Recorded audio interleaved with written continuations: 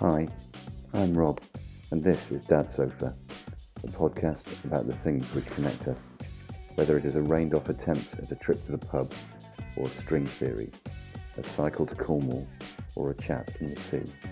We talk about the stuff of life, what makes us curious, the stuff that connects everything, the spaghetti of life. Come and join us. Get comfy. This is Dad Sofa. In Birmingham, in the UK, the city where I live, there is a big project to build a 7-platform train station on the east side of the town. The station will host High Speed 2, or otherwise known as HS2, a controversial project to build a rail line that connects London with the north. The 120-mile journey to and from London will take 45 minutes each way. One problem that this has led to is that a major excavation of Park Street burial ground has had to take place, which will rehome 6,500 of Birmingham's dead. The reason that the burial ground was created in 1807 was because the cemetery at St Martin's Church was gradually becoming overrun as the Industrial Revolution kicked off. As early as the 18th century, rural populations desperate for work, as the Agricultural Revolution automated their own day-to-day work, flocked to Birmingham. In 1780, historian William Hutton wrote, "Instead of the church burying the dead would have in time buried the church." The population density vastly increased, and St Martin's, an Anglican church, could not cope. As the revolution took hold, the type of people that came to find work changed. The need for labour attracted people from Ireland, and so a largely Catholic population came to the city. Of course, the increase in population brought with it the abject poverty and large numbers of poor families living together in unsanitary conditions meant that cholera, tuberculosis and other conditions such as rickets associated with poor diet and lack of sunlight in the polluted city, and of course syphilis, were commonplace. Some of the families, in fact a lot of the families, could not cope and were often taken into a dreadful place called the workhouse, which meant that they lost many of their basic human rights and most often did not return. The insurgence of Irish people at this time caused a few people to campaign against them, and during the 1860s there were mass riots in Birmingham, in the areas where the Irish people lived.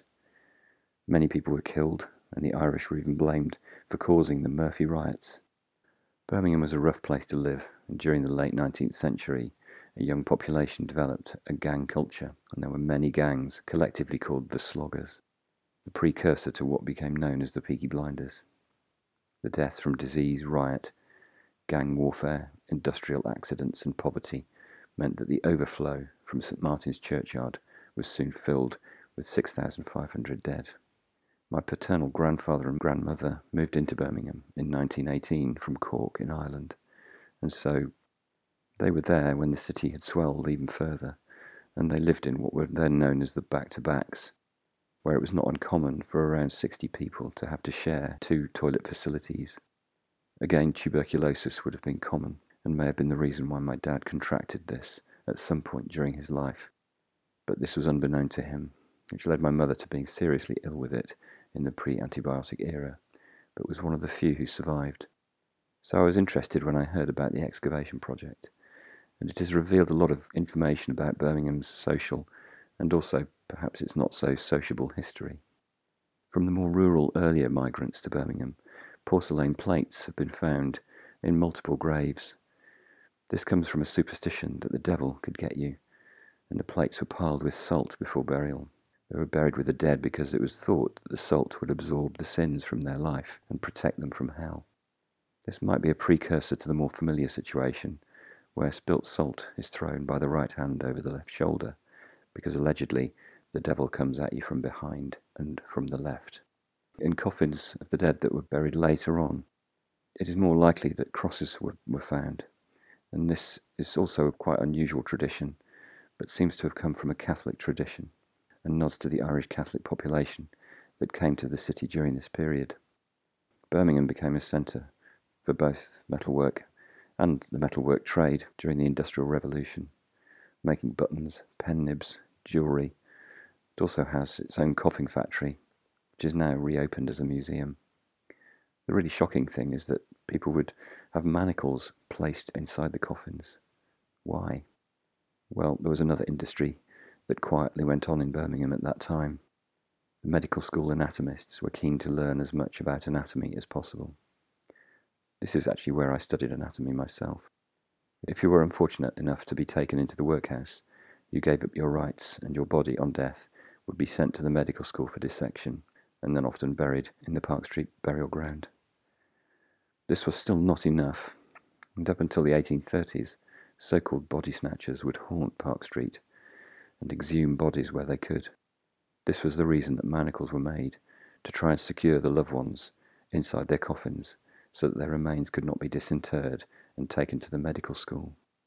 A lot of the skeletons have been found with skull cases expertly cut, with parts of the bodies removed, but one intriguing feature is that quite a number of skulls have been found there, where on opening the pre-cut skulls, inside is half a brick. I looked up the average weight of a human brain, which is around the 3-pound mark. And when I looked up the average weight of a whole brick, 5 pounds. So it seems clear that whoever was doing this was trying to hide the fact that material was being removed, possibly for dissection. Maybe there was a service in weighing coffins before burial. Another strange discovery has been finding a broken wine glass and also a marmalade jar inside some of the remains. This was aired on a BBC programme that was aired this week. It seems that this was probably mischievous medical students, another symptom of the massive trade in stealing bodies from the graves at Park Street Burial Ground during the 19th century. The medical school is situated on the west side of the city and has an underground link to the Queen Elizabeth Hospital, also known as the QE. When studying there, we would revise in the Pathology Museum, surrounded by thousands of bottled specimens, and it would get quite spooky at night. We would often revise from 8 a.m. through until midnight. We would take an evening break and follow the underground tunnel to the QE to have an evening meal. One night, when coming back from our food, we saw an unsigned lift, and my friends and I were discussing where it went. We decided to see, so we left the dark corridor and pressed the button to the one floor that the lift went to. As the door slowly opened and our eyes were getting used to the gloom, we soon realised that we were in the dissection room with the familiar smell of formalin.